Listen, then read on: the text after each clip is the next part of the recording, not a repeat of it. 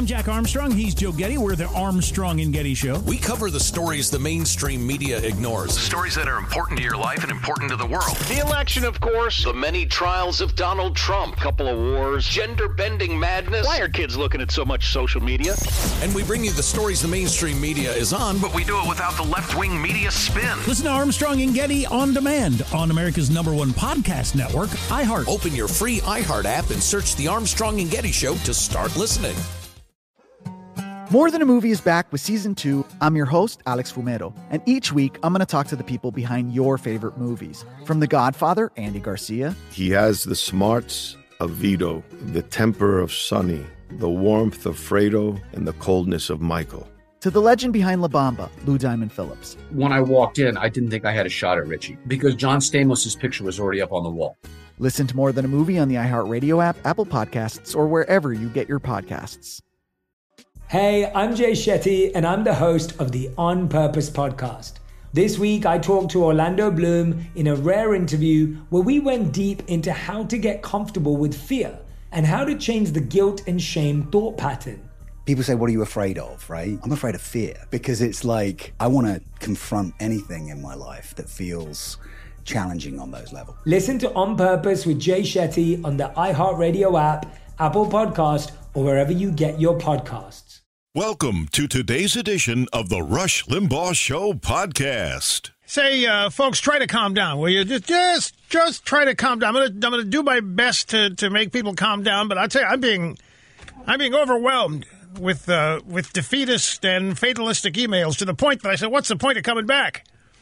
Well, you people, I understand it, and it's frustrating as I was trying to give you an alternative way to look at this, which I've been doing for 30 years, but I have to do it each and every day. Such is the power of the drive-by media. Anyway, great to be back, folks. Thank you for your patience. The telephone number, if you want to be on the program, 800-282-2882. The email address, lrushmo@eibnet.us. Let me just share with you a couple. Oh, before that, these clowns running this stupid zone in Seattle have changed the name. It's not Chaz. They got rid of Chaz. Chaz was the Capitol Hill Autonomous Zone. Sounds like an auto parts store. Capitol Hill Autonomous Zone. It's now the. Hang on. It's now the Capitol Hill Occupied Protest. CHOP. Exactly right. CHOP. The Capitol Hill Occupied Protest. I guess Capitol Hill Autonomous Zone. Not enough members know what that means, and so they had to name it after what they're doing, in order to keep the ranks loyal. Hey, man, we're not doing autonomous. We're protesting here, dude. Oh, okay. So they've named it CHOP now, which is also what happens to cars that they steal, which is not the only thing they're stealing out there. Okay, now let me share with you a couple of emails. Dear Rush, I have many friends who are dispirited and feel hopeless about Trump's reelection. They're all watching too damn much news on television. They are overwhelmed with indoctrinating newscasts, yet they fully realize the Democrat Party has gone insane. But they can't seem to turn it off like you've advised them to do. They can't turn it off, and it's demoralizing them like I've never seen or heard before. And they can't make the connection that if they know the Democrats are insane, then likely half or more of the country knows the Democrats are insane. Look, this is a unique phenomenon. It is a phenomenon that I have noticed over the course almost of the entirety that I've been doing this show. The best way to illustrate it is I get a phone call from somebody who will point out an outrageous example of media bias anywhere, CNN, MSNBC, CBS, ABC, NBC, whatever, and they will think they're the only person that saw it. And therefore, they got to tell me about it so that I tell everybody else. They are the only person that saw it. In other examples, they're the only person that figured out it was biased. Everybody else is getting fooled by it. And I've tried to make the claim, you're not alone. Whatever you think you're the only one seeing, trust me, you're not by any stretch of the imagination the only one seeing it. Talking about the rampant, whatever you want to call it, unfairness, bias, activism, whatever is what you're noting that's dispiriting you and making you mad in the media, everybody's noticing it. The problem is that everybody thinks nobody else is noticing it and that they're getting away with it. And one of the reasons you think they're getting away with it is because they keep doing it. Logic says that if it weren't working, they would stop doing it. But since they keep doing it, you think it must be working. No, folks, there's no journalism happening here. You're watching pure 100% extremist activism. When you think you're watching the news, when you think you're watching the media, it's a tough thing. I know. You know, before I missed last week, one of the points I was making was, to me, that all of this, and it still remains the case, that everything you're watching is Democrat Party failure. Who is mad? Who's blowing up cities? Who's running the cities? The Democrats. Democrats who live in these cities are mad at the Democrats who run these cities because the Democrats who run these cities are not fixing anything. The Democrats run the police forces. Most of the police chiefs in these cities are black. Most of the assistant chiefs are black. Many of the mayors are black in some of these blue states and blue cities. Why are there problems? These people have promised to fix it all. They haven't fixed anything. The worst place a Democrat can be is in a Democrat-run city or a Democrat-run state. Now, to me, it is patently obvious that the Democrats are one false promise after another, that they cannot fix what they promised to fix, that they haven't fixed what they promised to fix in 50 years. And so what they've become experts in is offloading the perception of the problem to Republicans. To you, to me, it's our fault. It's our problem. And why? Because of white supremacy. There isn't any white supremacy. 82% of people who immigrate to this country are people of color. How can that happen in a country that is white supremacist? It simply can't. There are other countless examples. I mean, if I wanted to, I could point out Oprah, the wealthiest and most popular television personality in America. How does that happen in a white supremacist country? Now, Rush, you can't say. Yes, I can, because the black population is 13%. It's not enough to make Oprah Winfrey a billionaire. It's not enough to give her #1 audience ratings for however many years she did her show. She needed the white audience for that to happen. She needed white business partners and a white audience for her to become a billionaire. That doesn't happen in a white supremacist country. But this is now being spread around and everybody's believing it. And it's a shame. It's a shame because people are being guilted into feeling guilty. And it isn't going to change anything. It's not going to improve things that people think have been broken by white supremacy or white privilege. White privilege is a failed concept. White privilege. Let's talk about white privilege is exemplified best by who? Elite white liberals. Hollywood, Silicon Valley, New York, Boston. Where do they live? They live in communities by themselves. The real white supremacy and the real white privilege is not found in the American middle class, which is being blamed for it every day here. The real white privilege in this country is being practiced every day by white American liberals who refuse to send their kids to public schools or where African-American kids are going, no way, ain't going to do it, Jose, not sending my kids to those dilapidated schools, those for other people. It's not the white middle class.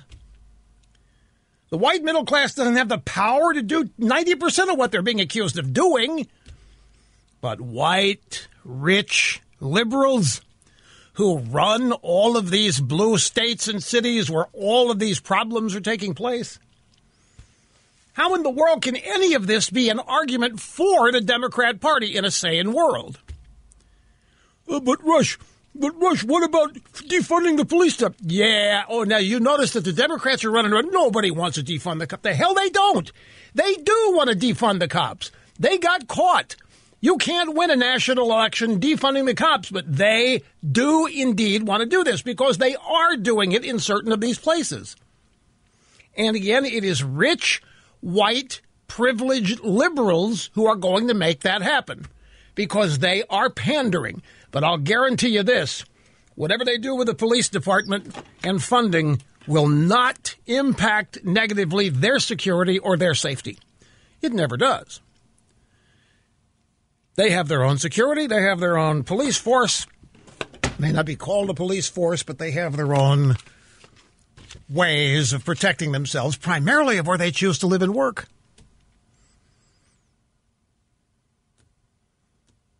So I understand the, panic. But there are all kinds of contraindications. Excuse me here just a second, folks. I got to blow my nose, and I'm not going to let you hear it. Hang on.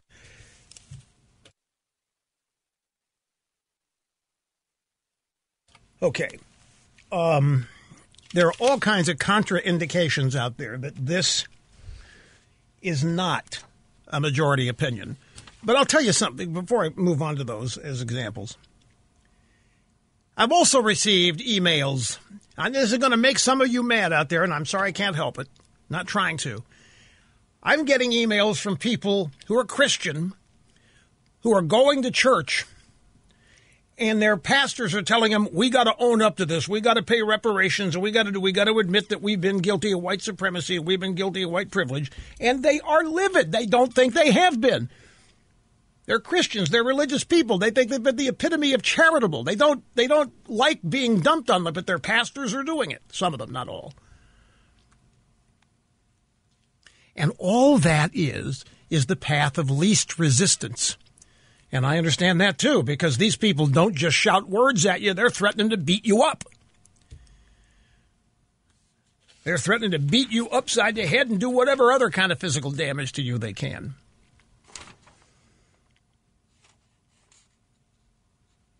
Think about this. And by the way, I've had a lot of people mention this to me. This is never going to work, but I'm going to mention it to you.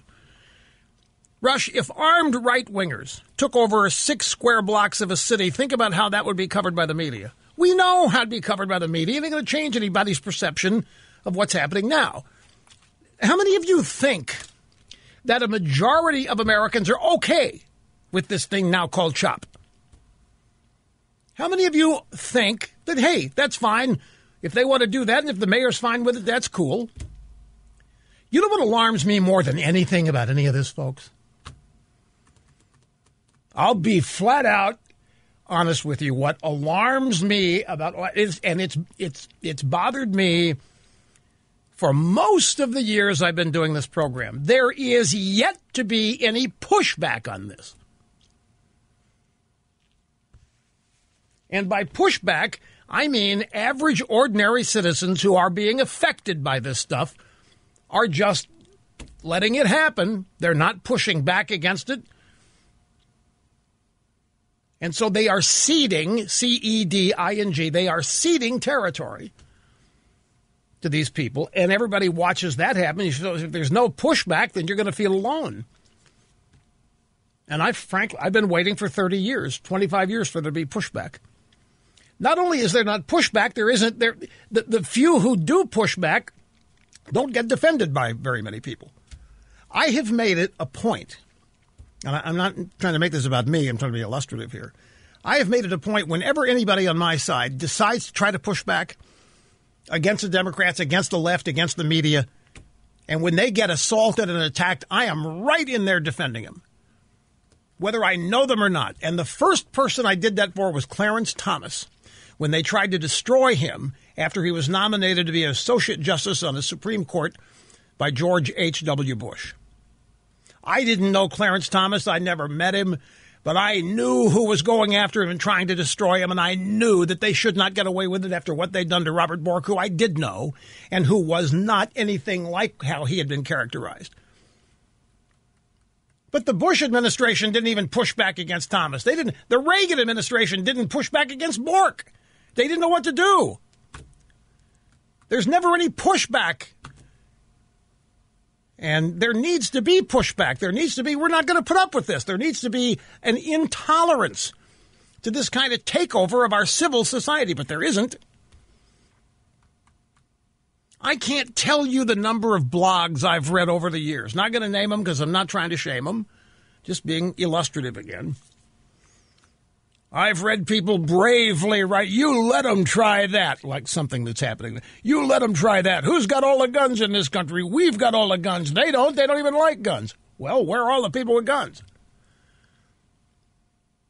I know they've got them. I know that, sell guns, gun sales are going like, where are they? They're not pushing back. If there's no pushback, then, and if the pushback isn't seen, then people are going to get dispirited and think that nobody cares about this assault on the country. And this assault on the country is a full court press to change it under the premise that America cannot be fixed, America can't be corrected, America can't be redeemed, because our problems are original sin. They were baked in by the Founding Fathers. They cannot be fixed. Therefore, the Constitution of the country needs to be disbanded, thrown away, and started over with these people writing the Constitution.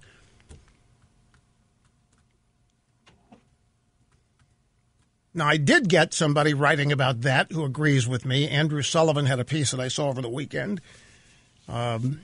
making the point that that is exactly what's happening. I've told you for years when I first saw Black Lives Matter and then Occupy Wall Street and recognized what's going on, the whole point is that there's no way anything that we will do that's oriented towards solving, resolving, fixing one of these original problems will ever be accepted as such. Because it isn't the objective. The objective is not to fix what went wrong in slavery and pay reparations. The objective is not to go back and correct whatever happened in the early days of the country and fix it.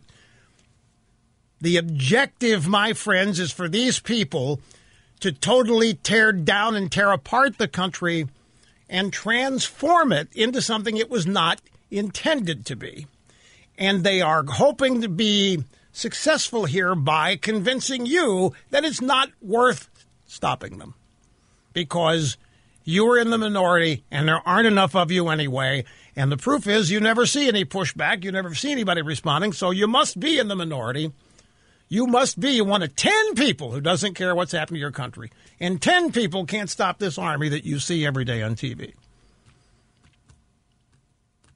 Like, it's perfectly fine to go to a Black Lives Matter rally in Brooklyn with tens of thousands of people. But don't you dare go to a Trump rally. You're going to be spreading the coronavirus if you go to, but the Black Lives Matter rallies and the Occupy Wall Street, no, we're not going to spread any viruses there. You can go to all these anti-American rallies you want, and there won't even be a virus there. But you go to a Trump rally, and you're guilty of murder. Anyway, I got to take a break. There's another email I got from a listener that I want to share with you in the same vein, and then we'll unpack some of the news that's happened. Your phone calls are coming up, so hang on. Don't go away. Okay, so this is how it works. See, now the staff is all paranoid. I got to walk it back. I got to walk back what I just said. Because you really want to leave it out there that you expect people with guns to pick up their arms and go shooting these people? I never said that. All I did was point out that we've got all these braggarts out there writing in all these blogs that they've got all the guns. And if there's ever any attempt to take over the country, guess who's going to win it? Because the puke liberals are too scared to have guns, and we've got to go. So I said, where are they? Where are these braggarts who said they had the ability to stop this stuff? They're not showing up. It's not an advocacy for an armed anything. I'm just pointing out, you wonder why you feel abandoned. I'm trying to explain it to you. The reason why you feel alone is somewhat understandable because you don't see any pushback. And I'm not talking about armed pushback. That would be cut down. These cities that reconstitute their police forces faster than you can say McDonald's. So, but the point is that there's a reason if you're feeling down in the dumps and depressed, it's because there isn't any pushback. It makes perfect sense why you would think you're the only one that sees what's going on. Okay, look, I got another break here, and I've got that additional email from a friend that I want to share with you. So hang on, we'll be back before you know it. Hi, welcome back. Rush Limbaugh kicking off another brand new week of broadcast excellence. Folks, something you have to understand about all of this, whatever you call it, Black Lives Matter, Chop Chaz, Occupy Wall Street, whatever these left-wing malcontent groups are, this is cultural as opposed to political. Now, it may be a fine line, but the battle, the controversies in which we find ourselves are cultural. These people are trying to force and intimidate changing modes of behavior. They are not trying to imprint an ideology on people. They are attempting to use intimidation to force you to think and behave and speak in ways they demand, because if you don't, you will be under their knife, their gun, their guillotine, whatever. You will be subject to their punishment. This is right out of the Chinese Cultural Revolution of Mao Zedong. Now, when I say it isn't political, it may be tough to separate the two because there is a political tie-in. It's to the Democrat Party. The Democrat Party is in favor of all of this happening. The Democrat Party sees untold benefits to all of this happening. And this is what you've all got to realize. The Democrat Party sees mountainous victory in this country being riven, roiled, and torn apart. The Democrat Party would not even object if the Constitution were thrown away and rewritten. The Democrat Party will do anything to get rid of Donald Trump. They'll fix whatever happens in that process later. But because the Democrat Party is encouraging this, people think, aha, it's got a political tie-in. To that extent, it does. But it really is in terms of the reason why there's no pushback, it's a cultural phenomenon happening here. And when you talk about no pushback, where's the first place you would expect to see some? Well, for me, it would be elected Republicans somewhere, either in Washington or in Minnesota or in the state of Washington. But Rush, they're so outnumbered. So if there is no pushback from elected political leaders, then where is the inspiration for others? Most people are not leaders. This is not a criticism. Most people are followers. Leaders are very rare. And right now there doesn't seem to be, or there don't seem to be very many, that we can point to and say, yeah, Trump is it. Trump is it. And, of course, more on him later as the program unfolds. Now, let me get to the second email that I have been promising and teasing you about. Dear Rush, I cannot tell you how many people are terrified that we are losing voices. Tucker Carlson being boycotted by sponsors on Fox. So many people we used to be able to count on have now gone over to the dark side. The never-Trumpers seem especially energized.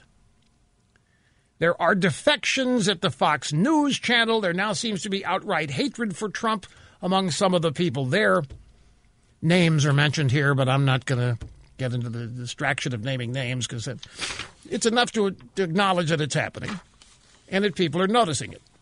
And when they notice that, when they notice that previous allies have now not just become neutral, but they've become anti-Trump, that's dispiriting as well. Well, the thing about things like this is whether there is direct confrontational in their faces pushback or not, you can find evidence of pushback. And let me give you some examples of it. And by the way, it's not organized. It doesn't have a leader. These examples I'm going to give you do not represent a movement that you can join. It's kind of like the Tea Party. If it appeals to you, you go out and do it on your own. And I'm telling you that hundreds of thousands, if not millions, are. May was a record month for gun sales, over 1.7 million. That didn't happen in a vacuum. It happened in the midst of all of this being ginned up. HBO decides to come out, you know what, we're going to really virtue signal you. We're going to really show you how much better than you we are. We're going to show you how much more we care. We are not going to air Gone with the Wind anymore. And by the way, as Democrats, I can understand why. That's the Democrat Party of the Civil War. That's what Gone with the Wind portrays. It portrays the Democrat Party running the Confederacy in the days of the Civil War. What, you don't agree with that? So stupid to think what? No, it's not stupid at all. It's called virtue signaling. It's how they show they're better than everybody. It's how they keep BLM from tearing down their office building. It's how they keep all these college kids and all these virtue signalers out there from destroying them. It's about how it's cowardice. It's getting their business out of the way before anybody demands they do. So they get points for caring. But Gone with the Wind is exactly, if you want to know what the antebellum South was like, if you want to know what racism was all about, if you want to just watch Gone with the Wind. That's the Confederacy is a Democrat Party. And by the way, that Confederacy was alive and well all the way through the 60s. Joe Biden was praising them and complimenting them when he first arrived to the United States Senate. Well, anyway, HBO can't ban Gone with the Wind. All they can do is say, we're not going to stream it. But guess what? It's now #1 in Amazon DVD sales. Why do you think that is? Is it because a lot of people never heard of it and think, wow, what's this all about? Got to go rent it or buy it to find out what it all about? No, it's not that. It's a number of things, but it's not that. One of the things it might be is people, oh my God, I better go buy it. HBO is not going to allow it to be aired anymore. I better go buy it if I want to see it. There could be some of that. But no, I think it's pushback. I think it's full-fledged pushback. I think 1.7 million gun sales is pushback. You know how many people have signed up for the Trump rally in Tulsa on Saturday night? Right now, the active number is 800,000. The arena where Trump is going to be speaking, where, by the way, the coronavirus is going to spread to everybody, is 20,000. The coronavirus is not going to spread to anything Andrew Cuomo organizes, like a nursing home or a Black Lives Matter protest in Brooklyn. The coronavirus, it knows to avoid Democrat protests. It knows to avoid Democrat gatherings. But it also knows when Trump is doing a rally and the virus automatically going to show up there. It's what the media is telling us. Pre-sign-up requests for Trump's Tulsa rally have exceeded 800,000. And everybody signing up knows that the capacity of the arena is 20,000. So why is that happening? Do not doubt me. There is the Trump base. Despite, I'm sure you've seen stories where a Trump voter is so embarrassed now, can't possibly believe he ever voted for Trump or she, and isn't going to do it again. I'm sure you're starting to see these, and they're designed to make you think that Trump is losing his base, and once that happens, it's over. But then you say 800,000 people sign up, and 780,000 of them know they're not going to get in. That is a statement being made. The Trump campaign also raised a hell of a lot of money in $14 million one day for Trump's birthday. $14 million in one day. And I don't know about where you live, but all on the waterways of South Florida, even up to Jacksonville, there were thousands of people on their boats out there. It was the crowded boat situation I'd ever seen. People celebrating Trump's birthday, pushing back against all of the stupid, mean-spirited stuff people had said after Trump's West Point speech, which was fabulous. It's why I linked to it at rushlimbaugh.com over the weekend, because nobody saw it. Fox News carried it. None of the other networks did. That speech that Trump gave at West Point contains elements that he ought to recite in every public speech he makes, every press conference. I'm not talking about doing a 25-minute speech. It contained elements, themes that Trump should continue to utter and stand for and stand behind. That speech took me back to Trump 2015, Trump 2016. This is what Trump has to do. Trump has to reignite the excitement of 2015, 2016. And he's got a perfect entree for it. He is up against people. You know, in 2015, a lot of voters didn't know, per se, that the Democrat Party was actually interested in destroying America as founded. That is an abundant truth today. That is a hell of a thing to run against. Most Americans don't believe their country sucks. Most Americans don't want to believe their country sucks. Most Americans don't believe their country is fatally flawed from the get-go. What most Americans believe is that this is the greatest country that's ever been formed, that it is not perfect, that it can be improved and has been since the day it was founded. America is improved. We got rid of slavery. We got rid of the women's suffrage issue. There's a number of things, and the Constitution was written so as to provide an avenue for some of these flaws to be addressed later. The Founding Fathers knew what they had to do to get this nation founded. They knew what they had to do to break away from Great Britain. They did it. They left a trail in the Constitution for fixing, repairing, perfecting, correcting some of the flaws that were there at the founding. And they did. And those flaws, in many cases, have been addressed. They have been fixed. They have been eliminated. They have been perfected, improved and it's an ongoing process. But what most Americans know is that we're up against forces in this country who want this country destroyed, who want it torn apart, who do not want it built on or improved on, that there are now people actively in this country who think that it was flawed from the beginning, irreparably so, and have joined a movement that is designed to destroy it. That shouldn't be too hard to run against, because most Americans do not think that about their country. Most Americans do not think that America is so deeply flawed that it is worth cashiering and starting over. They elected Trump. They sure as heck did. They elected Trump to save it.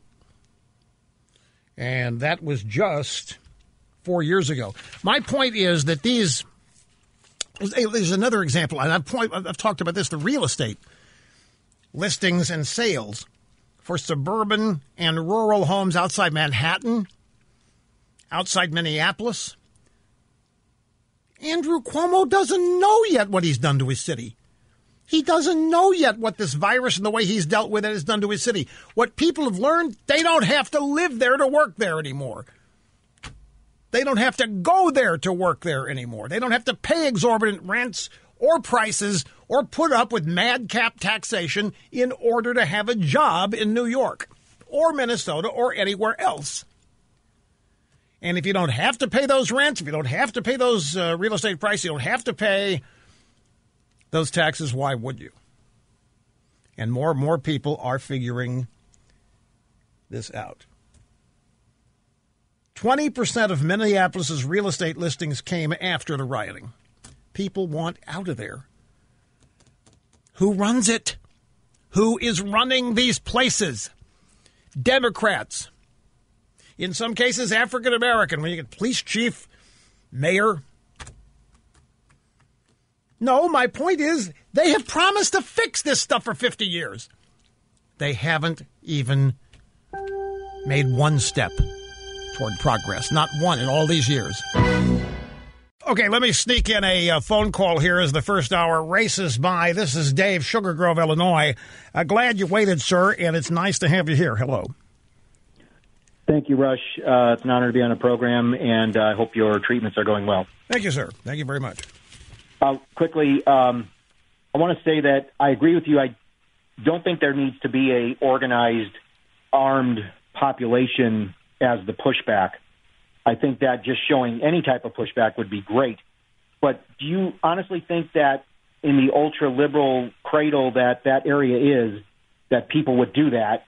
And also, do you think that this would stand in, for example, in Texas, even in liberal cities like Austin, San Antonio, and so forth? Okay, wait a minute. I'm not sure what you're asking me if I would expect there to be an armed pushback in Seattle, which is a liberal cradle, but maybe there would be in Texas? I'm saying I'm sorry. I'm saying that I don't think there should be an armed, organized population. No, wait a minute. I'm not calling for that. Yeah. That was not my, I'm just talking about a bunch of braggarts who are letting people down, who are not doing things they said they were going to do, and it leads to people thinking there is no pushback, and it's dispiriting people.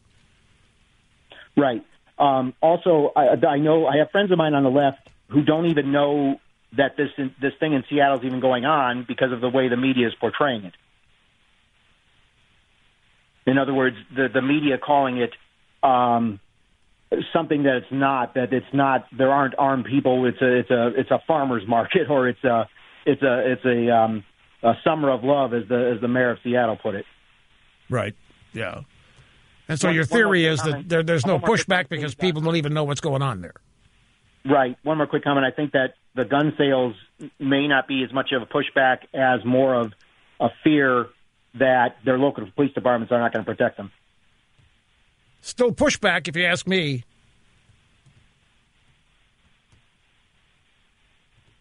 It's still a response to what they're seeing.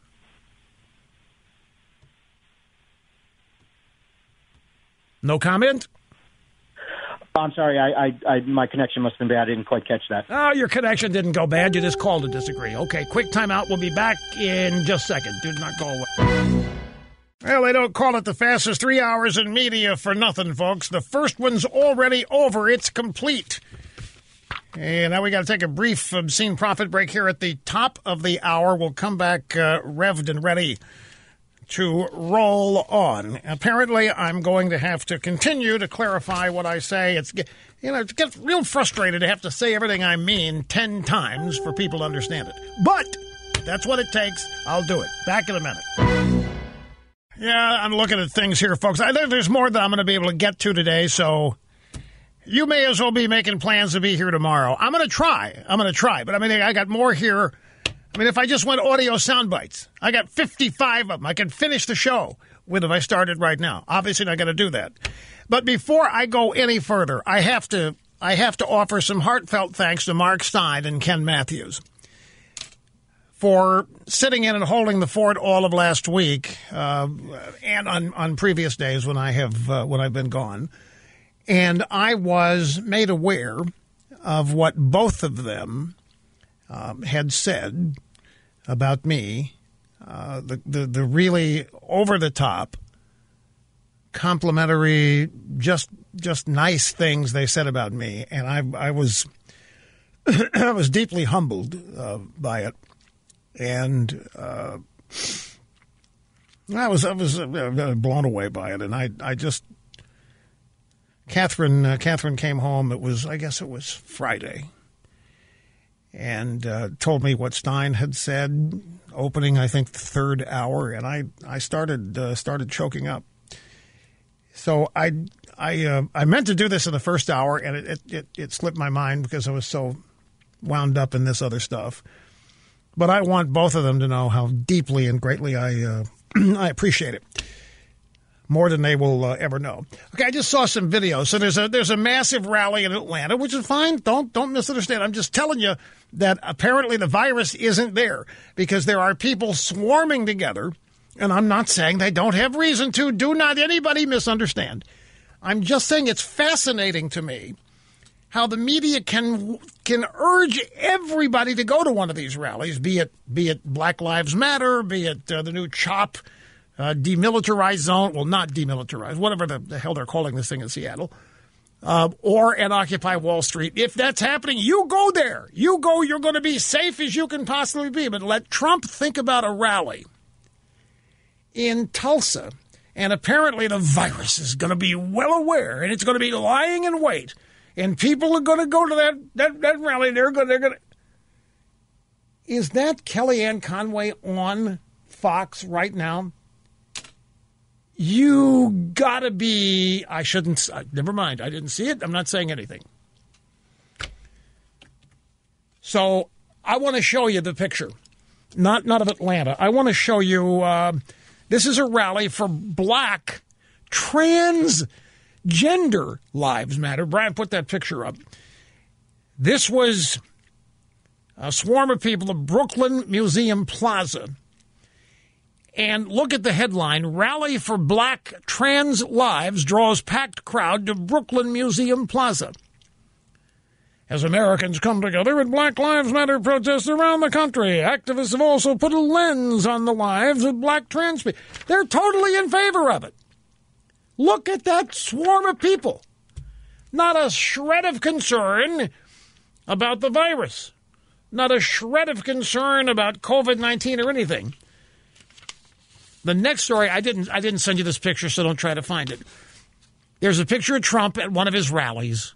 He's standing at the podium, and there's a crowd behind him. And here's the headline, the caption of the picture. President Trump plans to rally his supporters next Saturday for the first time since most of the country was shuttered by the coronavirus. But health experts are questioning the decision. So you see, it's okay for BLM, Black Trans Lives Matter, Occupy Wall Street. It's okay for liberal Democrats to congregate and sardine themselves everywhere. That's so cool. That's fine. Let Trump do a rally. And somehow he's going to be responsible for murder. He'll be responsible for death. He'll be responsible for people getting sick. Amazing. And yes, I believe certain people notice it. Now, I want to go back very briefly to the comments made in the previous scorching. I mean, it was a scorching broadcast hour last hour about the concept of pushback. And I specifically mentioned Seattle because it's a place where something truly outrageous is happening. But it is a liberal enclave, and there probably aren't enough conservatives there to push back anyway, and to think they could do so safely. But there's an even larger question, and it's the other side of pushback. And let me see if I can phrase it. And Trump, by the way, who is the only person who is thinking about pushback, and the only person who is actively engaged in it over the course of the last 4 years, he has to decide where's the tipping point for this stuff. For example, could it be that it is smarter to just let these blue state governors, like that Palooka, Jay Inslee, and these mayors, like the half-wit Jenny Durkin, man, is it smarter to just let them do this and let what they're doing be noted, be seen? Is it worth it for the stuff? Look at it as a stew. Look at this area formerly known as Chaz, now it's CHOP. Is it perhaps more sensible, just let this thing go on and pollute itself and essentially stew in its own juice, getting worse by the day, just to illustrate what happens when they get their wish. In other words, and I've asked this question before, at what point does it become productive for people to see what happens when liberals run the show? Now, I'm a little frustrated because I think people should have seen this 25 years ago, and 20 years ago, and 15, and 10, and last year. Cannot tell you how frustrating it is to me that we are witnessing, with all of these protests and all of this rancor, all of this anger, all of this unhappiness, it's all on the Democrat Party. It's in their states where they have promised people that this kind of stuff is not going to happen, where all of this stuff is happening, where it's failing. They promised people a veritable utopia. They've promised them that they're going to get even with the racists and the bigots and the sexists and the homophobes. But they're not. The racist, sexist, bigot, homophobes are still apparently running the show. These police departments run by, populated by Democrats, the police chiefs in many of these cities are African American. They have been in charge. At what point does this become self-evident to people that all of these problems and all of these messes can be traced back to the Democrat Party? Well, I don't think it is self-evident because of the media. That's why I spend so much time pointing it out. I don't think it is self-evident. The media is out there never once criticizing, ripping, or blaming Democrats. They're being as hypocritical as they've ever been, trying to blame it on you, me, Trump, us, you name it. So anyway, Trump has to balance this stuff because, he said originally that if they didn't fix it, he was going to send federal troops in there. Well, let me ask you a salient question. There are now, what's the latest? There are 12 or more retired generals who have trashed Trump in concert for what happened to Lafayette Park. And they're all out there saying, if I'd have known, I wouldn't have gone. I think it was outrageous. I shouldn't have been used that way. That was politicizing the military. I can't believe it. I did it. I think this is reprobate behavior. They're all out there trying to distance themselves. And the military was not used. It was the park police. Yeah, it's federal, but it was the park police. So what would happen if Trump, say, ordered a National Guard unit to go in there and restore order in Chaz/Chop? You think they'd go or not? I mean, do we want the American military in open defiance of Trump? He's got to be thinking about this, given the politics of all of this that they started, so forth. So it's still dicey. And I still think that it makes sense just to let these people create their messes and their problems. I mean, even in Atlanta, for crying out loud here. Now, we have a Republican governor, but we've got a Democrat mayor, African-American police chief. And all I know is, and it's been something that has befuddled me and interested me at the same time, the Democrat Party, folks, this is not an exaggeration. They have been promising for 50 years to fix. And that's how they end up taking the black vote and minority votes for granted, because they don't have to fix these things. They don't have to solve anything because these minorities are going to continue to vote for them no matter what. And so they don't fix them. But beyond that, it is also transparently, abundantly obvious what happens when Democrats alone run a city or run a state. It is not arguable. Media wants to call these things festivals, and they do. Fine and dandy. Let's go to the audio sound bites. This is kind of funny. We'll start with number one. This is Bloomberg Radio Network News, and this was Saturday. Some columnist for the Bloomberg Opinion website wanted to weigh in on me and conservative media and Trump. Once he's out of office, then which turns out to be a better marketing approach for Rush Limbaugh or for any of these conservative, there's so many of these conservative radio shows. Are they going to retain their audience by amplifying what Trump says? Trump's going to be out there tweeting, whatever kind of crazy stuff he does. Is that the best way for them to go? Or is it better for them to retain a larger audience if they focus more narrowly on what Biden is doing or, new up-and-coming Republicans? Yeah, once again, we have on full display the complete ignorance of the American media, who still to this day, and despite years of me telling them how I do what I do and why, refusing to get it. Just as they refuse to understand how Trump won and who voted for him and who they are, they still labor under these misconceptions that this program is a marketing program and that I choose an audience that I want depending on who wins elections. Now, those of you who have been with me since the days of the 35 undeniable truths of life know that my success is not dependent on who wins elections. How stupid would that be? I can't control these idiot candidates. I can't control what they're going to say or do. Why would I attach my success to any one of them? And I never have. I'm not responsible for their policies. I don't have positions on their staff writing policy. I don't want it. This program will succeed and dominate no matter who wins the presidency.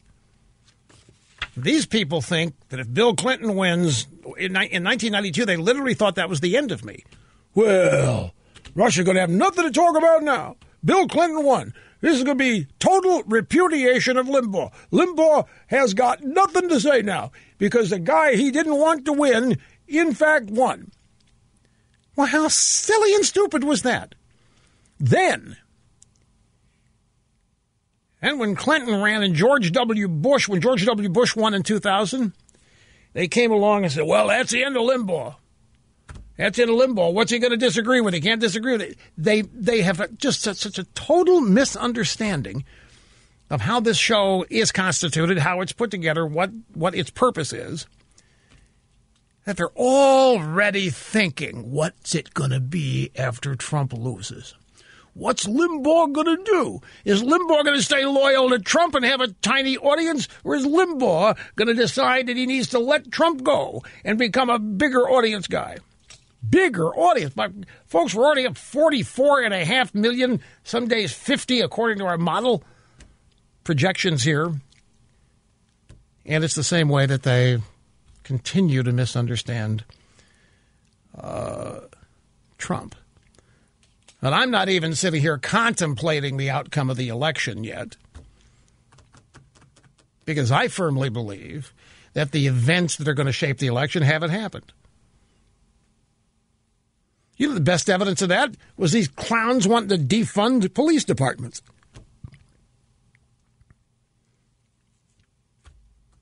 Nobody thought something like that would ever happen, and yet it did. That was a gigantic gift to the Trump campaign, to Republicans. Now, Democrats are out there saying, there's no way we're going to defund the police. If you go back and look at their original comments after the subject came up, they were all in favor of it. And if they think, if they can pander for votes by continuing to suggest that we should defund the cops, they will continue to say it.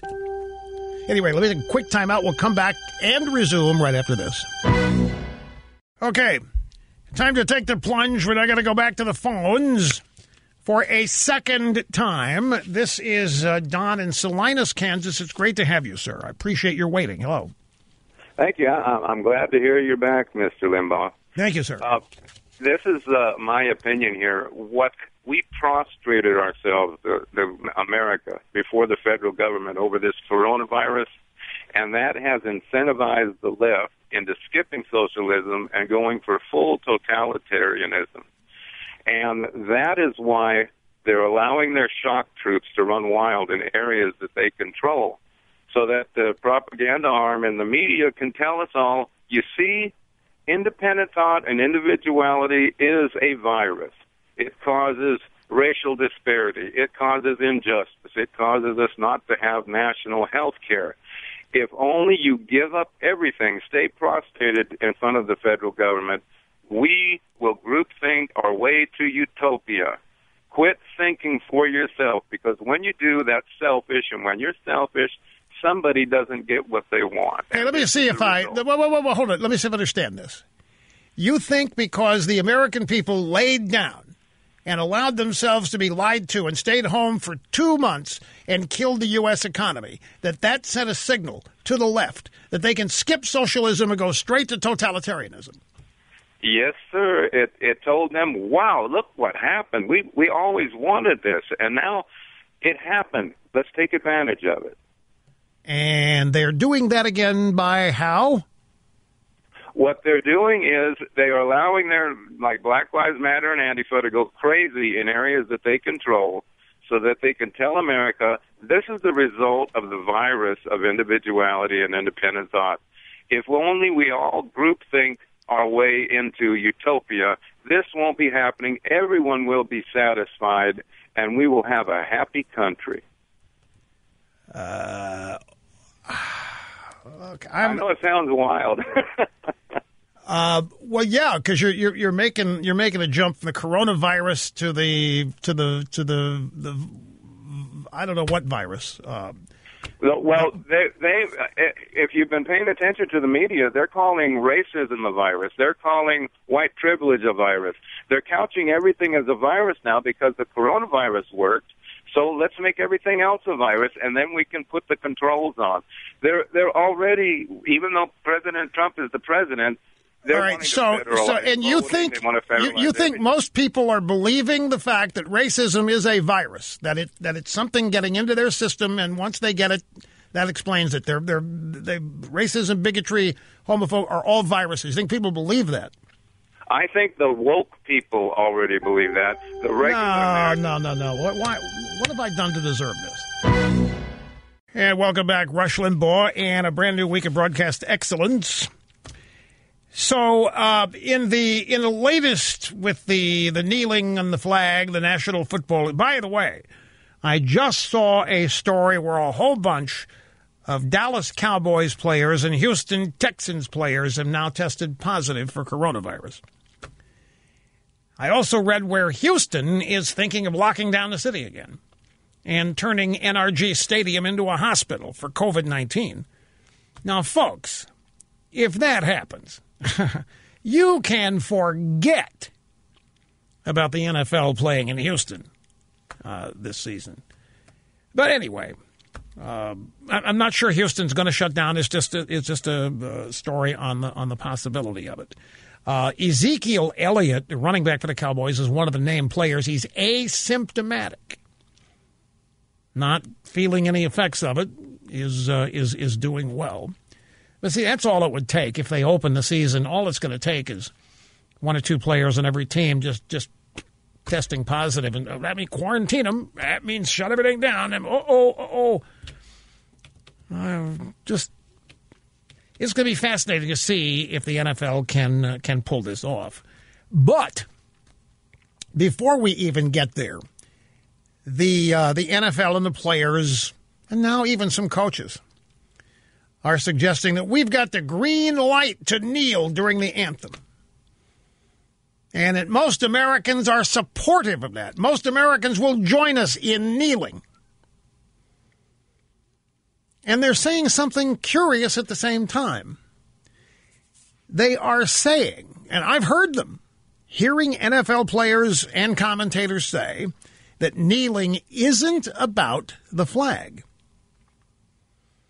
And they're admonishing us very, very, very strong terms. Don't make the mistake. You don't understand what's going on. If you think kneeling is about the flag, you are wrong. You don't even know what this is about. Okay. Well, if that's the case, then why are you kneeling? If it's not about the flag, then why are you kneeling during the anthem and when the flag is flying? Why not kneel when the ref blows a call against a black player? Why not kneel at some other strategic point, stop the game, shut it down? Really, why kneel during the anthem and during the honoring of the flag if it's not about that? I know I'm stirring it up here, but this is a logical question that I have about this. They're all out there saying it ain't about the flag. And if you think it's about the flag, you just don't get it. It's never been about the flag. It's never been about the country. Oh, it hasn't?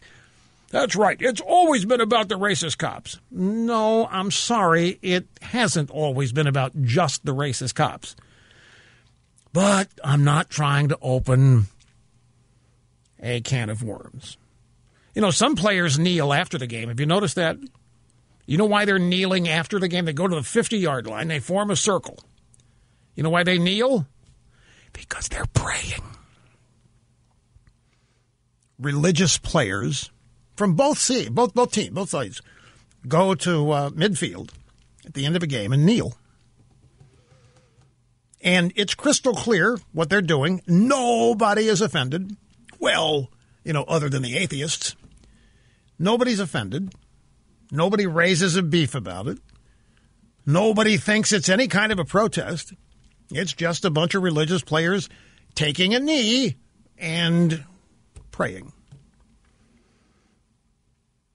Kneeling during the anthem,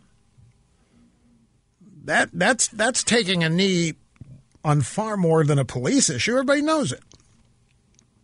Symbols mean things. How many people associate a police department with flag? I never did. I mean, I see the flag all the time. I never once thought, wow, I better honor the police department when I saw the flag. It never occurred to me. But if players want to try to tell us that we don't understand what the flag and the anthem represent, then they can. It's their business. They can do it. I saw the coach of the Houston Texans is a guy named Bill O'Brien. And he tweeted, let's see, well, I don't know if he tweeted, he said 3 days ago that he will also kneel with his team this year during the anthem. The coach will lead the team in kneeling during the anthem. I assume this is every game. Snerdley, do you think there's going to be an NFL season? You do. Do you think there will be? And will it start on time? And will there be fans in the stadiums? You do. Okay. You think so, Brian? Starting to have doubts out there. Do you believe that most Americans think that racism and bigotry is a virus that they've caught? You don't believe that. Okay. I just wanted to check. Who's next? Seattle. Laura. Great to have you on the program. Welcome to the EIB Network. Hello.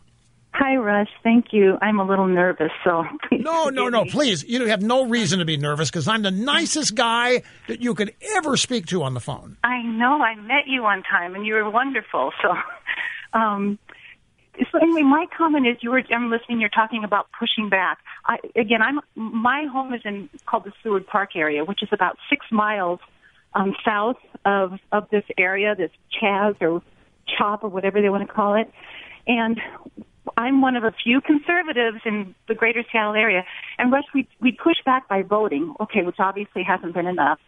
And my answer now is we push back by taking our money out of that damn city. We take our money out of that city. Quit paying, take our tax-paying dollars, and my husband and I cannot get out of there quickly enough. And there are many, many, many people just like me. And I guess my only hope is I hope that the liberals who keep voting these socialist city council members and King County council members and our governor and although our mayor, she wasn't voted in, the old mayor was kicked out. Anyway, that's my hope is that finally they're going to wake up. But for the time being, take your money out of that city. Well, I have a personal anecdote.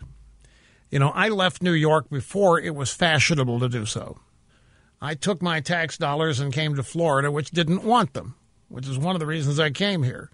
And you would be stunned if I were to tell you how much money in state taxes I saved, i.e. didn't have to pay, by moving to Florida. This happened in 1997, 1998. Well, at some point years later, there was a governor of the state of New York whose name escapes me. That's right, David Patterson. And somehow this whole subject came up at a press conference.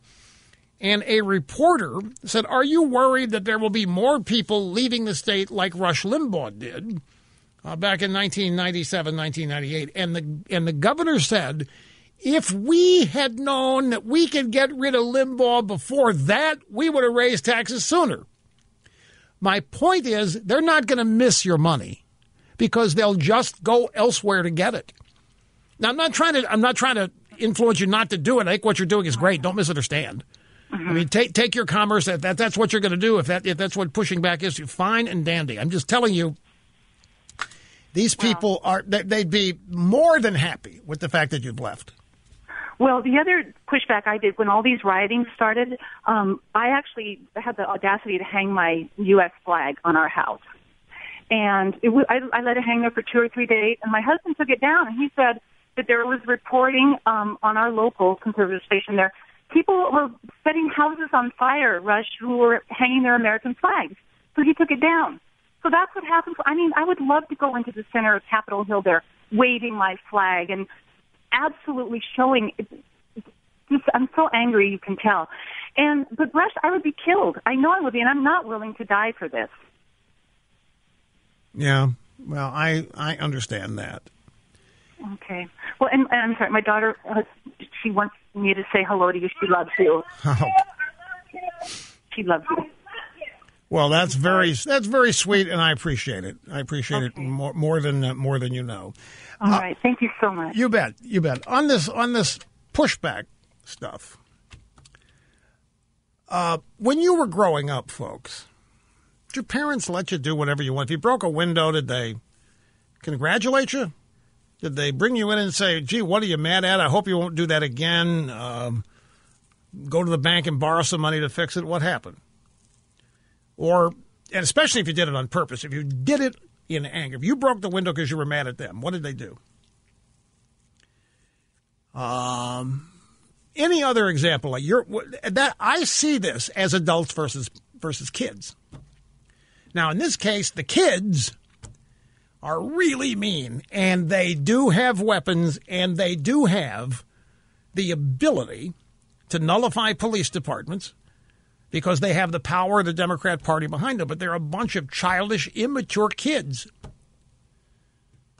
who are being allowed to flout the law, who are being allowed to flout convention. They're being allowed to totally reconstitute American culture. And there isn't any pushback against it. You heard her say, "It's not worth dying for. I don't want to lose my life." So there are people who are convinced these people will kill them. There are people who are convinced that they will set their houses on fire. That's a pretty successful campaign, if you ask me. For a bunch of people who have to steal what they've got, who have to loot, who have to destroy places and break in to get what they have, that's a pretty powerful bunch of people who can make you fear for your life. And stop and think, in America today, the people who instill fear for your life are the people who are deferred to and coddled by Democrat liberal governments. And we go back to the phones. It's Luann. Luann's in East Dubuque, Illinois. Welcome to the EIB Network. Hello. Hey, Rush. How are you doing? Glad to talk to you. First-time caller. Great to have you here, Luann. Glad you got through. Yeah, I'm calling you about this weekend. I had ordered a Trump 2020 flag, and I wanted to hang it on the front of my house.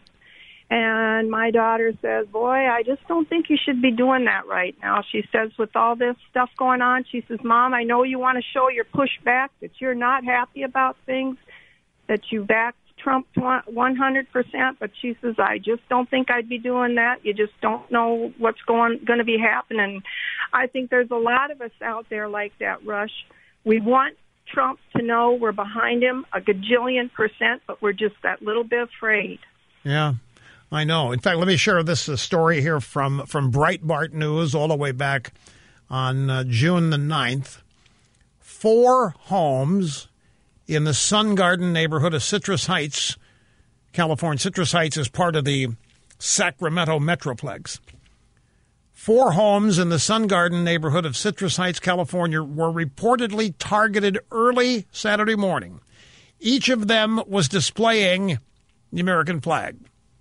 Police are asking Sun Garden residents to assist them in identifying those responsible for setting fire to 4 American flags on Saturday morning. Authorities have yet to identify a motive.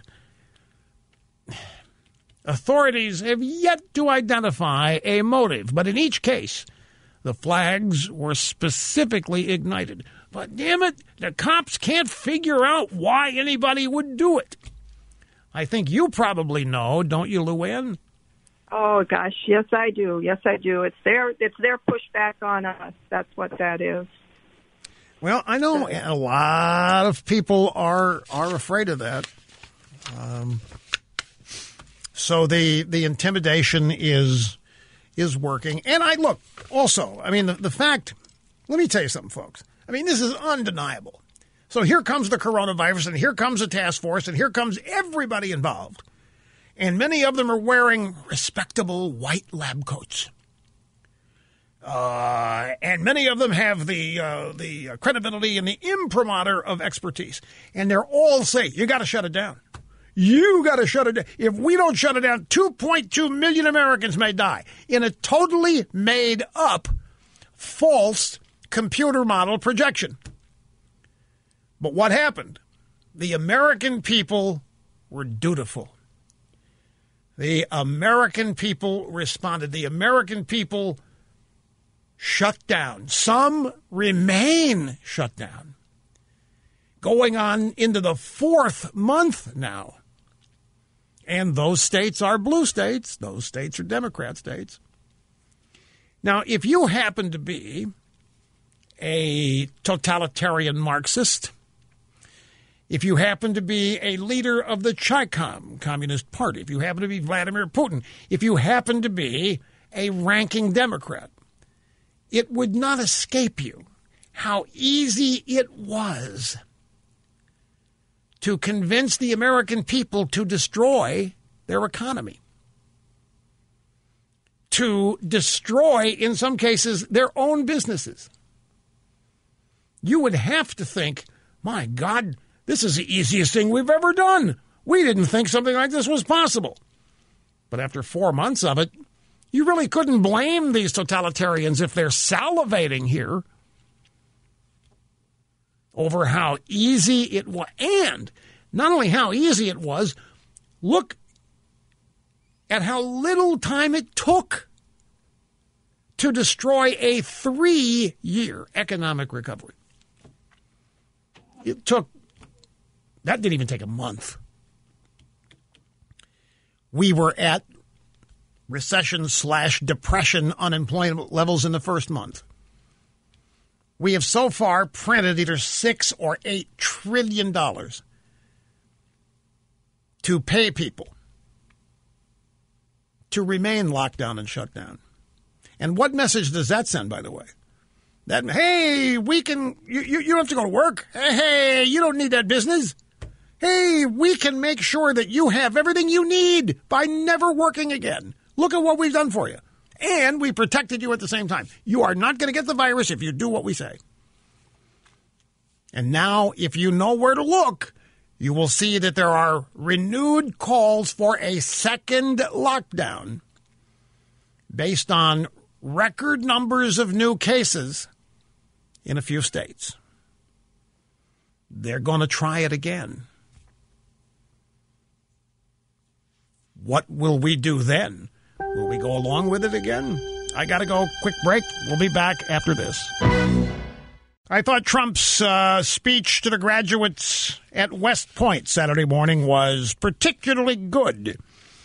I ordered it to be linked at rushlimbaugh.com. We have 4 excerpts from that speech ready to go in the audio sound bites that I want you to hear at the top of the next hour. Back here before you know it, folks. All right, look at this headline. This is from Fox 29 in Philadelphia. It's from yesterday. Philadelphia city leaders denounce group defending Columbus statue in South Philadelphia. So I guess the idea of pushback ain't going to happen. Because now what we have city governments denouncing groups who are trying to push back. A group probably of Italians trying to defend the Columbus statue. Philadelphia city leaders denounce them. City leaders have denounced the actions of a group of people spent the weekend and early hours of this morning defending the Christopher Columbus statue in Marconi Plaza. Those guarding the statue against vandalism were countered on Sunday by groups who denounced Columbus. Despite some tense moments and profane comments, the crowds remained mostly tame. Okay, so this, I guess I'll give up on the idea of pushback. I've been talked out of it. Ain't going to happen. I have learned my lesson. But I'll tell you this. There's some things that happened during this lockdown, so the coronavirus lockdown, before all this other crap sprung up. There's some stuff that happened then that I really hope some city officials and local, state, federal law enforcement were taking notes. Explain what I mean. I hope that local, state, federal law enforcement authorities are now going over whatever intel that they have, video informants, and I hope they're keeping track of as many perps as they can. And I hope that at some point these people get charged. Same with any violent organizations and their funders. Because, folks, like I just shared with you, we now have mayors and governors undermining law and order. They are siding with the lawbreakers. And they're all Democrats doing this because it is all about betraying Donald Trump. It is all about getting rid of Donald Trump. There is nothing that is extreme. There's nothing that's wrong. Everything, if you do it to get rid of Trump, it is admirable, including betrayal. Anything in the service of removing Donald Trump is worthy of support and applause, including mayors and governors undermining law and order by siding with lawbreakers. So the federal role needs to be rethought here. No, I'm not saying unleash federal power. Look, my point is this. We've seen mayors and governors before these riots. I'm talking about before the George Floyd circumstance. These mayors and governors were using law enforcement to threaten and punish peaceful protests. These are people that wanted to go to church. Remember Michigan? People wanted to go back to work.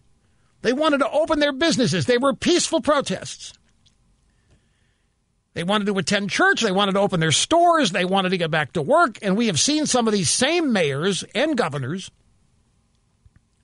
withdraw, remove, and undermine law enforcement when it came to violent protests. They let the violent protesters just run roughshod over everybody. And when it came to the peaceful protesters, they were run roughshod over. And they were mischaracterized. They were claimed to be violent. They were said to be uncouth. They were said to be destructive. And all they wanted to do was go to church or open their businesses or go back to work. and they were peaceful. The peaceful protesters, the so-called peaceful protesters, they were treated much differently when their goals were overthrowing this or that. Then they were supported.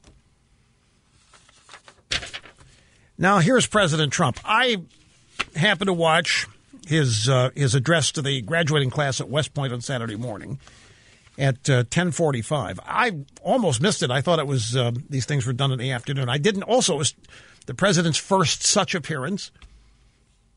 And they tried to say that that's uncouth. Trump has no business going to West Point. Why not? He's a commander-in-chief. Well, we don't like Trump. He's politicizing this. And then he stands for the flag, and we don't like the flag. This is horrible. We don't think Trump ought to be there. By the way, I have to give a shout-out to the superintendent of West Point. What a great guy. He introduced Trump and addressed the graduating class of 2020. And this is so bad. I'm not getting his name, and it's not coming up in my deep, dark crevices of my enviable memory. Daryl, I'll get it in a minute. Just the kind of guy you'd like to meet. The kind of guy you'd like to get to know. And anyway, Trump delivered this speech, and it was fabulous. And it contained themes that I was saying to myself, some of these themes need to be voiced in every Trump appearance, be it a press conference, be it a rally, be it when he goes out to visit a company to praise them for work they've done to help with the coronavirus. What these themes, these principles need to be constantly mentioned so they become readily identifiable with him. These are the things that he did make a huge deal about during the campaign of 2015 and 2016. I'll give you some examples. We have 4 audio sound bites, and here we start with the first one. I want to take this opportunity to thank all members of America's armed forces in every branch, active duty, National Guard, and Reserve, who stepped forward to help battle the invisible enemy, the new virus that came to our shores from a distant land called China. We will vanquish the virus. We will extinguish this plague. I also want to thank the men and women of our National Guard who respond with precision to so many recent challenges, from hurricanes and natural disasters to ensuring peace, safety, and the constitutional rule of law on our streets. We thank every citizen who wears a uniform in selfless service to our nation.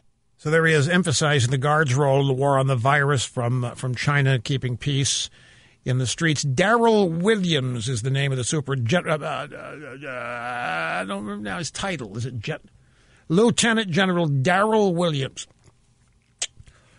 Introduced Trump, and the kind of guy, you just got the impression that the cadets love this guy. They probably scared to death of him at the same time because he's the authority. And I guarantee you they would never push back against this guy. But he was just had one of these obviously charismatic smiles and personalities. Here's the next soundbite from Trump's speech on Saturday at West Point. The survival of America and the endurance of civilization itself depends on the men and women just like each of you. It depends on people who love their country with all their heart and energy and soul. It depends on citizens who build, sustain, nurture, and defend institutions like this one. That is how societies are made and how progress is advanced. What has historically made America unique is the durability of its institutions against the passions and prejudices of the moment. When times are turbulent, when the road is rough, what matters most is that which is permanent, timeless, enduring, and eternal. Remain so. And that is so correct. Do you realize how few institutions Americans trust anymore? You realize how big a problem that is? Forget pushback. There are Americans who no longer think it's okay to trust Take your pick of a federal agency, State Department, whatever they think the deep state is. The military, even the military, when they make it obviously political, when it becomes abundantly clear that the military has generals in it that hate Trump, what does that do for people's confidence in the durability and the eternal, long-lasting durability of that institution? It is crucial that America hold. Some people say, "Oh, we need constant change, Rush. We can't stay mired in the past." No. Staying mired in the past is not what I'm talking about. When you have venerable institutions which provide public confidence and trust, and particularly in the all-important area of defending and protecting the country and the people in it and the Constitution, it is crucial. And I'm telling you that there is a vanishing number of institutions that people hold in respect. The judiciary. How long has that been so politicized? I'm going to go down the list of things. Congress? It is a dwindling number of institutions. Trump is exactly right. When times are turbulent, when the road is rough, what matters most is that which is permanent, timeless, enduring, and eternal. That's what matters most. You know something else? We don't have the bite for it. But he talked about the cadets. He told them how special they are. There were 1,107 in the graduating class. And he pointed out they could have gone to any university in this country on scholarship. They could have gone to the top-notch schools, but what did they do? They chose not West Point. They chose defending their country. Big deal to Trump. Patriotism. They chose defending their country. And he made it a point to ask them to stand up and give their families, their parents, their grandparents, their guardians, their fiancés, thanks throughout all of their lives for supporting them to make the dream of attending West Point and graduating from the place a reality. My family has a West Point graduate, my cousin Dan. Proudest day in the family's life when Dan was admitted to West Point. Became an immediate star. Ended up being a professor, a law professor there for a while afterwards. And it's a big deal. And it is one of the greatest sources of pride to this day for families when their children get into this place. Same thing with the Naval Academy, same thing with the Air Force Academy. They're all revered because they're all timeless. They're all eternal. Nobody thinks the American military is going to lose.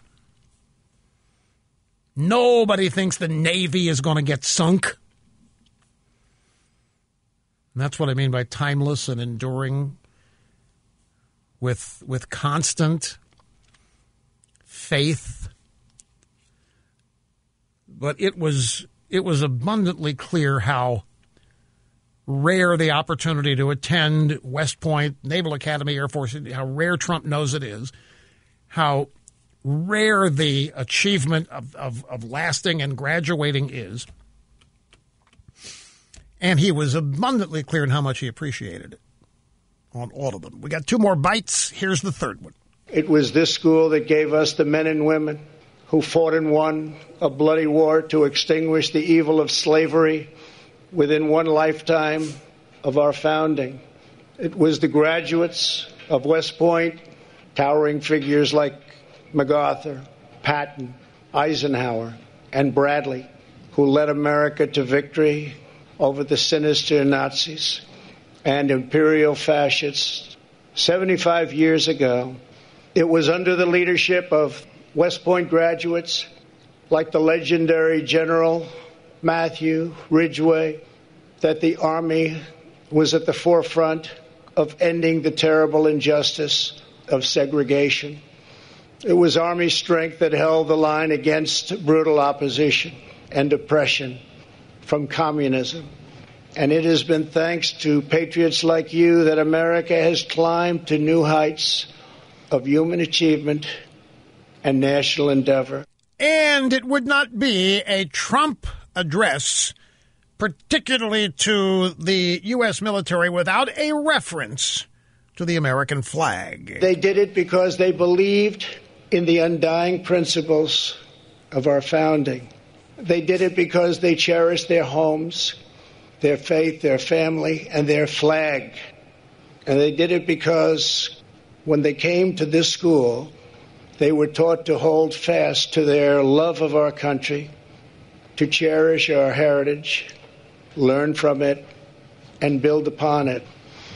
That is what young Americans are taught here at West Point. That is the legacy that you carry forward as second lieutenants in the United States Army, and you must never forget it. I think that if in every Trump speech, appearance, press conference, wouldn't take much, just a reference to some of these enduring values, traditions, institutions, the things that would hearken people back to the campaign of 2015, 2016, for which Trump is singularly identified and attached. You'd never hear Hillary Clinton never said one word approaching any of this during the campaign of 2016. Hillary Clinton was out ripping into the basket of deplorables or what have you. It's not called for in Democrat politics to praise the military. You just don't do that. They don't criticize the military as much anymore, not nearly as much as they used to, because they think they run it now. When the left takes over an institution, the criticism of it stops, obviously. And they think they run the military now. So there's not nearly as much institutional criticism, but they still can't bring themselves to praise it. Not like Trump can. And I'm telling you, if Trump could trace his way back, no, Rush, you can't recreate the past. You can't. Trump's been there 4 years. You can't go back to where nobody knew Trump. Not nobody knew him, but nobody expected him to run. He was fresh. You can't make somebody fresh that's been around for 4 years.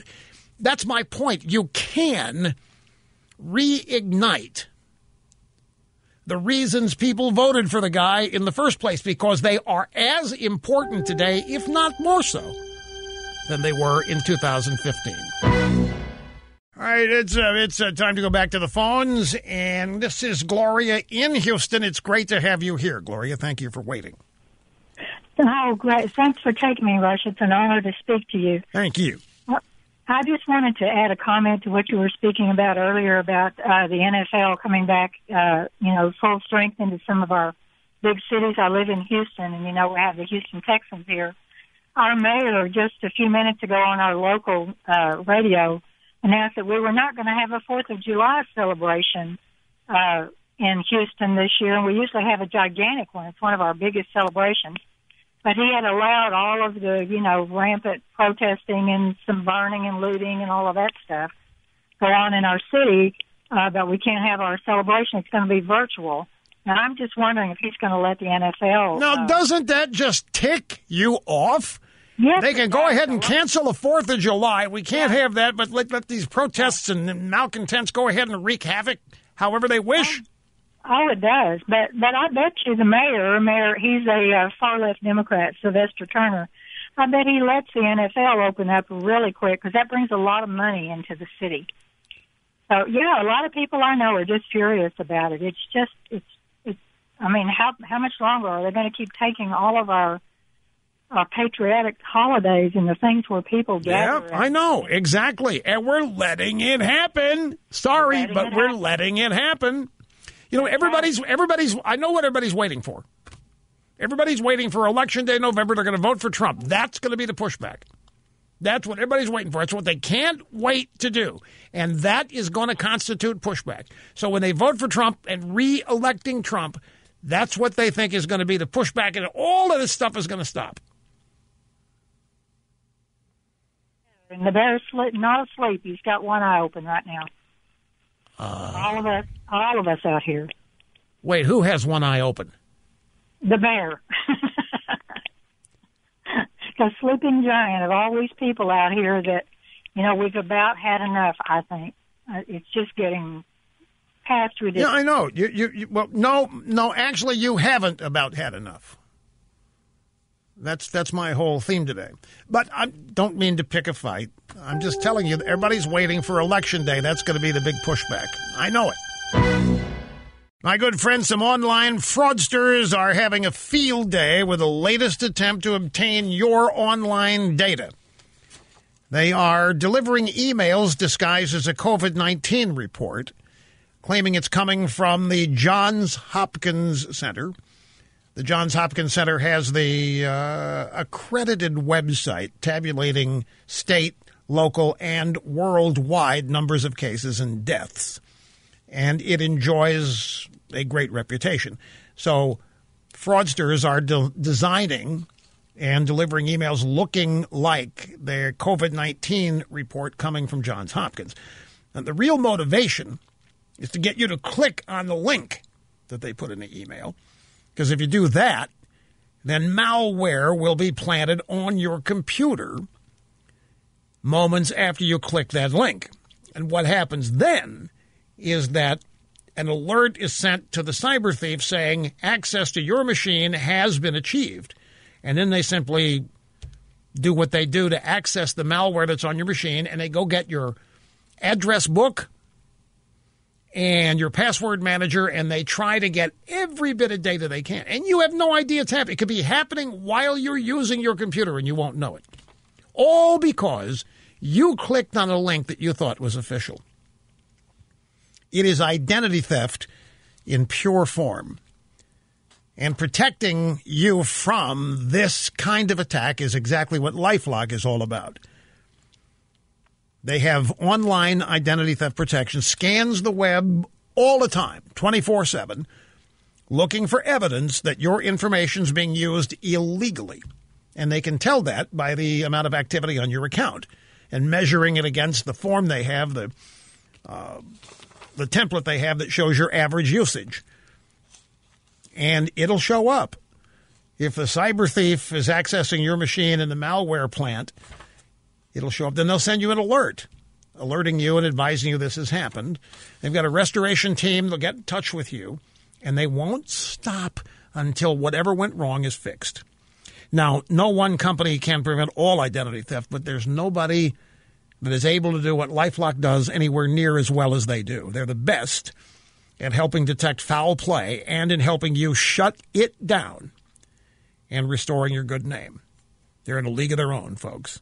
Sign up at LifeLock.com. Use my name when you do that, and you'll save 25% off your first year's membership. That's LifeLock.com. Here is the Trump soundbite from the West Point speech to the graduates in the class 2020 where he let them know how special he thinks they are. Every graduate on this field could have gone to virtually any top-ranked university that you wanted. You chose to devote your life to the defense of America. You came to West Point because you know the truth. America is the greatest country in human history, and the United States military is the greatest force for peace and justice the world has ever known. Bingo. Absolutely right. It has never changed. That has always been the case since the founding of the country, the United States Army, and the rest of the military branches. It has always been the case. We do not conquer. We liberate the oppressed. We do not take territory that is not ours. Well, we took back Europe, but then we promptly gave it back to who owned it. Europe, France, Great Britain. We liberated what the Nazis had taken. And the world knows this.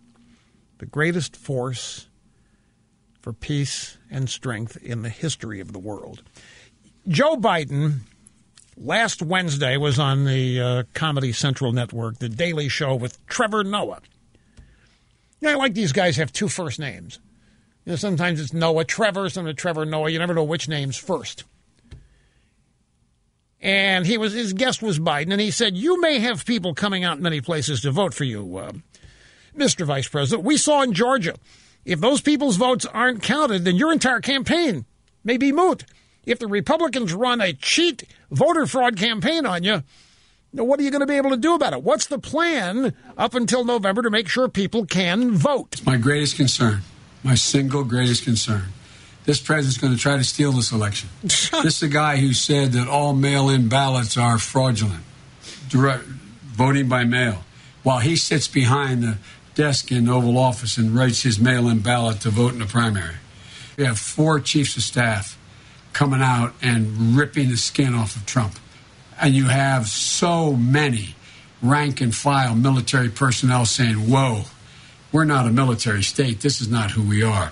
I promise you, I'm absolutely convinced they will escort him from the White House with great dispatch. You know what is fascinating about this? It is the Democrats who refused to accept the election results in 2016.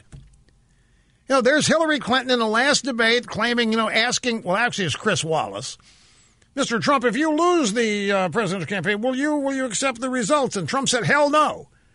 I'm not going to tell you that tonight. I don't know what the hell's going to happen between now and the election. I'm not going to tell you tonight. You want me to concede defeat tonight? I'm not going to do that. That then began. Trump will never leave. He will claim he won. Trump will not. He was going to destroy our democracy. And then what happened? And it's still happening.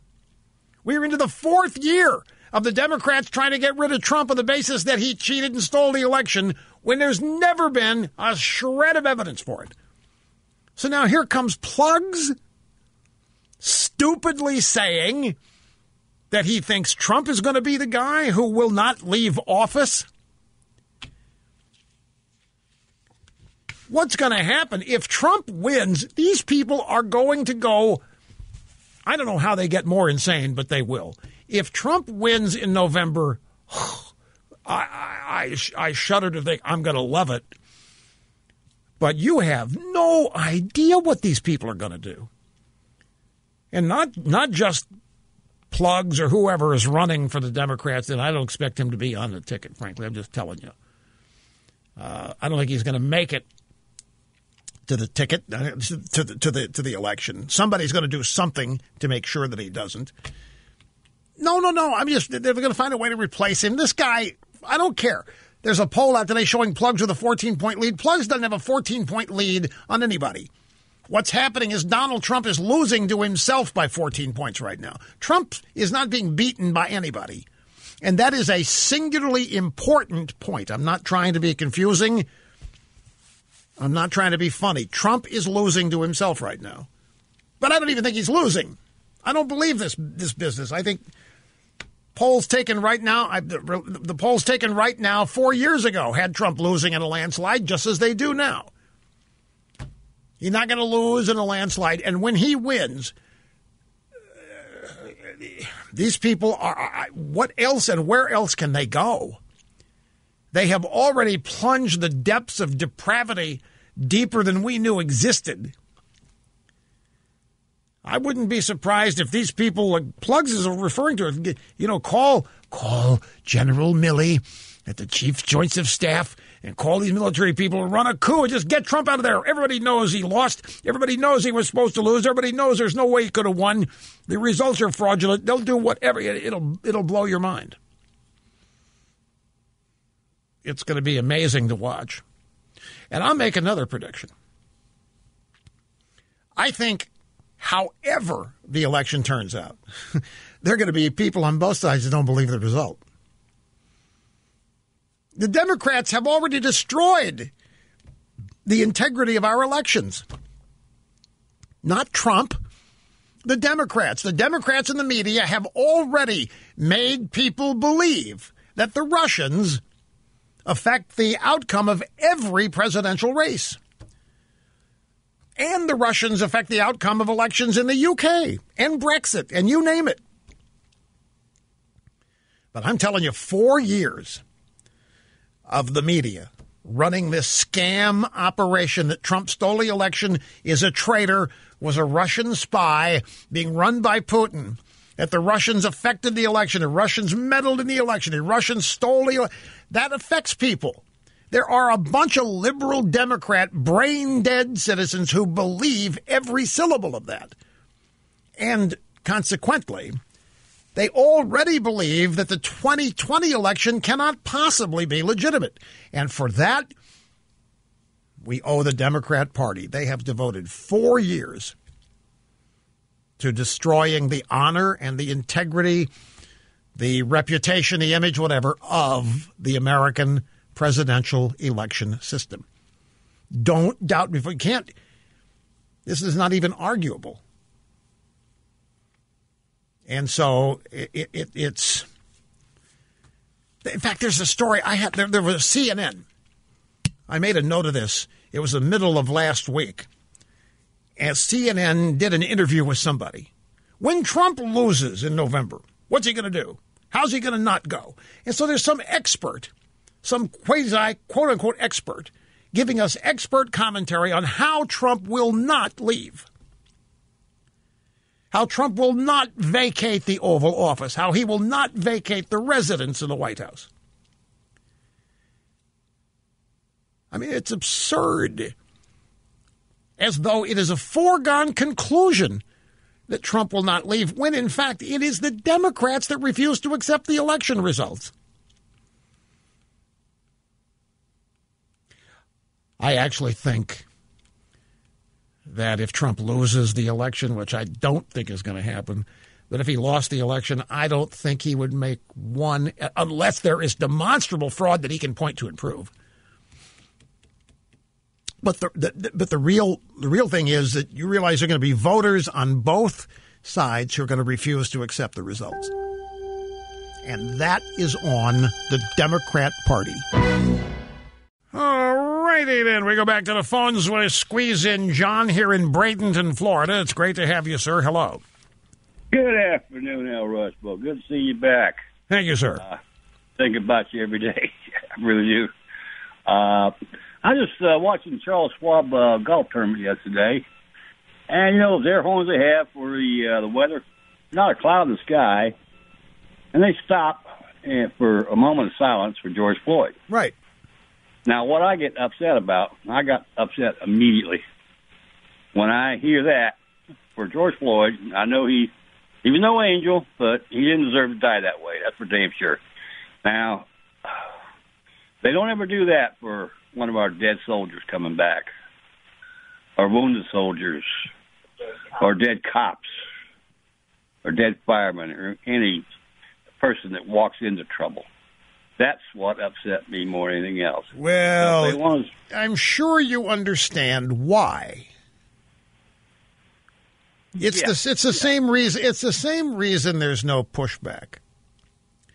It is simply thought to be the path of least resistance, and the way for corporations to end up not being threatened. I mean, this is Charles Schwab. Chuck Schwab is CBS. They want to make sure that not only were they not targeted, that they were singled out for praise and so forth. So it was. I mean, it's no different than these corporations jumping on climate change and trying to say that their paper towels now are made with brand new green technology, the greatest solar panels. It's all marketing. It's all designed to make customers think that they're responsible and good citizens and all that stuff. It's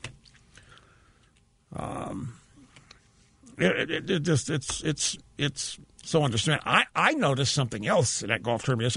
I can't mention it. I shouldn't even have said what I said. But I'd love to, but I'm just not going to. You know, man, that's right. But I would be letting myself in for so much crap. And I need to get a couple shows under my belt here before I am willing to accept the crap that would come this way. John, I appreciate the phone call. I have a couple more sound bites I want to squeeze in here. Mark Milley, who is the chairman of Joint Chiefs of Staff.